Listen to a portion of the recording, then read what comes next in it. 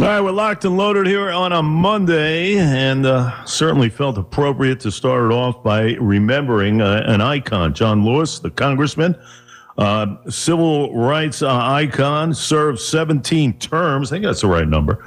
As far as the Georgia congressman, passed away Friday in Atlanta. And it's great to have Elaine Gross on. She leading the way as far as talking and reminiscing and whatnot. Race Racism, the great organization that she leads, and it's a pleasure to have her on the program here on a Monday. Elaine, under tough circumstances, but we remember an icon. Thanks for coming on with us. Oh, I'm glad to be here. And to remember such a wonderful person. John Lewis at 80 achieved so much in his lifetime. And it is, I don't feel up to the task of really talking about a man who started at such a young age. I mean, I think he was 19 years old when he first went to a series of workshops around nonviolent confrontation. So he dedicated his life, literally, to civil rights. And he did that. He did that in the streets, and he did that in Congress. No question. I did a lot of reading about the great congressman over the weekend, elected back in 1986. He was kind of lauded as the conscience of Congress. We know that. He got respect. It's interesting about John Lewis, and especially in this day and age, Elaine, he got respect from all, Democrats, Republicans. When we are in such division right now, he was the one guy you just couldn't say anything bad about. Both sides respected him, and that to the nth degree, Well, I think that certainly to some degree, both sides respected. He stood by his moral compass, and actually he stood by his moral compass up to the point when he did not go to the inauguration for the current president. Thought that he was an illegitimate president. So he is controversial in some ways, but I find nothing controversial about him. I find that he has made the right decisions, and the fact that he was willing to put his life on the line so many times. He not only did he start his training, so to speak, when he was a teenager, but he was chairman of the Student Nonviolent Coordinating Committee, and when he was 23 years old. So he was elected chairman, and everyone knows that by 1965 he was almost beaten to death when he was helping to lead a march, the 600 marchers, I think, out of Selma on the way to Montgomery for voting rights. And that was the day that's been called Bloody Sunday on the Edmund Pettus Bridge. Almost beaten to death. And then later on in March, he's back marching with he and thousands of others during the Selma to Montgomery voting rights march. So he was not one that was cowed, even close to the point of death. He was back out again later on that month to march again and to face whatever would come his way. So he is he's an icon. He is such a brave. It's hard for me to talk about him in the past tense. He was such a brave man, and a thoughtful man. And I was looking over some of his quotes, and you have to tell the whole truth, the good and the bad, maybe some things that are uncomfortable for some people. The one that a lot of people are talking about is if you see that something is wrong, you have to do something about it. I'm paraphrasing, but that's the way he's lived his life. If he saw something was wrong, he had to act upon that. And he was not a flamethrower. There was something, and I'm not going to remember it exactly, but he basically said that he made a distinction between civil disobedience and, just violence. And he really felt that civil disobedience was, nonviolence was an honorable act, and that rioting is not a movement. And so he was the right kind of person to decide, okay, I've been pushing for this, I've been in the streets, I've been with my brothers and sisters trying to shed a light on the injustices, and now I think I can make a difference by working on the inside. And so he started out with the city council in Atlanta. I think he was 41 years old then. And then by 46 years old, he was elected to Congress, and there for 33 years. And he, as you say, he certainly did command a tremendous amount of respect in Congress. And I can't say enough good about him.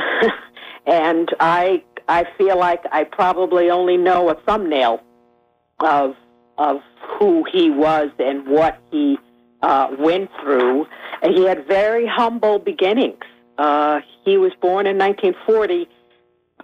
He was a son of black sharecroppers in Alabama.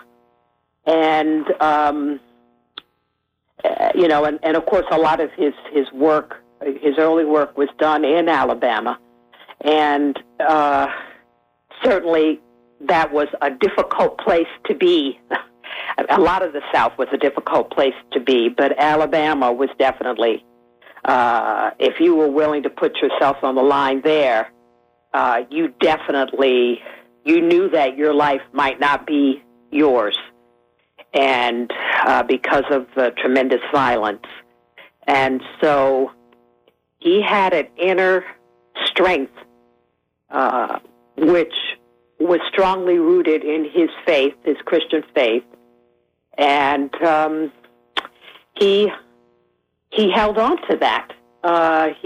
Even everything that had been done to him, I would not call him a bitter person. He felt that people should do the right thing. Yeah, Elaine, he was just one of those guys who would never take no for an answer, and I think also being mentored by one of the greats as well, the iconic Martin Luther King Jr. I mean, and certainly that helped mold and shape him. He was just an amazing guy. We know, and by the way, Elaine was right. He suffered a skull fracture. That was back in 1965. That was the Civil Rights March in Selma. He just, if he was thrown out, he'd go in the side door. He's one of those guys. The Freedom Rider, the original one. Yeah. He joined, I was 19, I think it was 61 that was, memory serves me correct. And he joined with all the protesters. We're talking black and white here, folks, in challenging segregation at a bus station. And that was in Mississippi. And he spent, by the way, because this is Lewis never he never gave up. He was thrown in jail, let out, thrown back in jail. I think it was like 37 days, sweltering jail cell. And it was just, you read about this stuff, whites only bathrooms back then. This guy was amazing, and he was back on the stage a couple of years later, a keynote speaker, by the way, and at the age of 23. I mean, this is the figure he was molded and shaped way back and what he grew into. So you look at those years, the skull fracture, the march, the keynote speaker in Washington as a 23-year-old. Just amazing. Yeah. Yeah, he was respected by the civil rights leaders, his elders. He played a key role in the civil rights movement in his role as chairman of SNCC. And he was one of the Big Six who organized the March on Washington in 1963 and gave one of the keynote addresses. So he always talked about, what's your legacy? There's something else I remember, that he urged people to think about what their legacy would be, as he was urging them to act.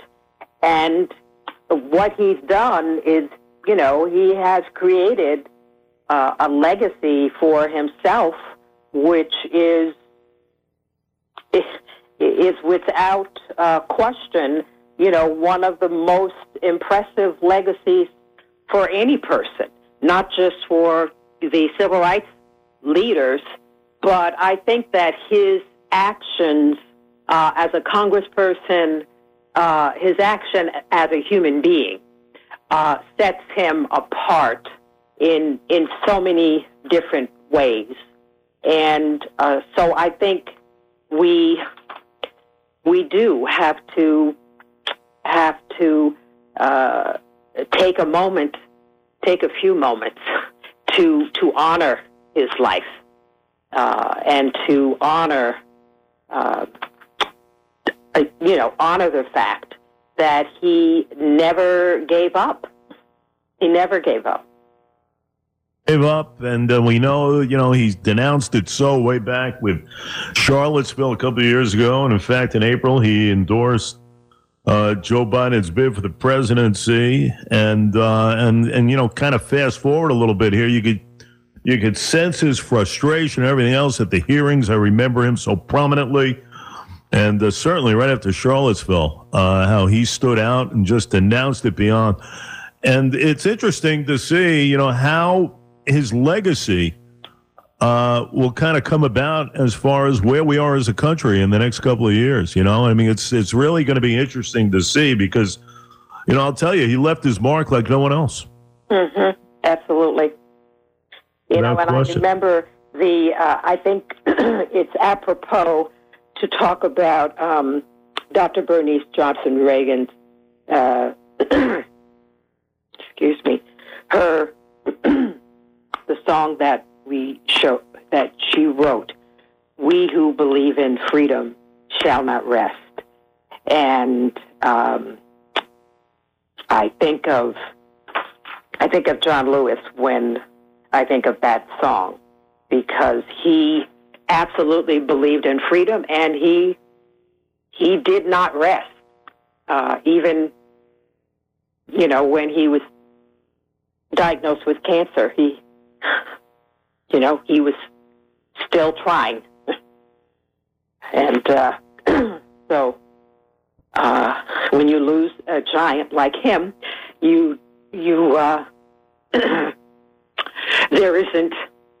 there aren't words to actually express the sadness. Yeah, I hear you. Loss. Yeah. Well, Elaine, we thank you so much for leading us off today, because it's certainly what everyone was thinking Friday into Saturday and just kind of reminiscing. And he will be missed. His voice everywhere will be missed. And we can't thank you for expressing your voice here to lead us off on a Monday. Oh, you're very welcome. Thank you.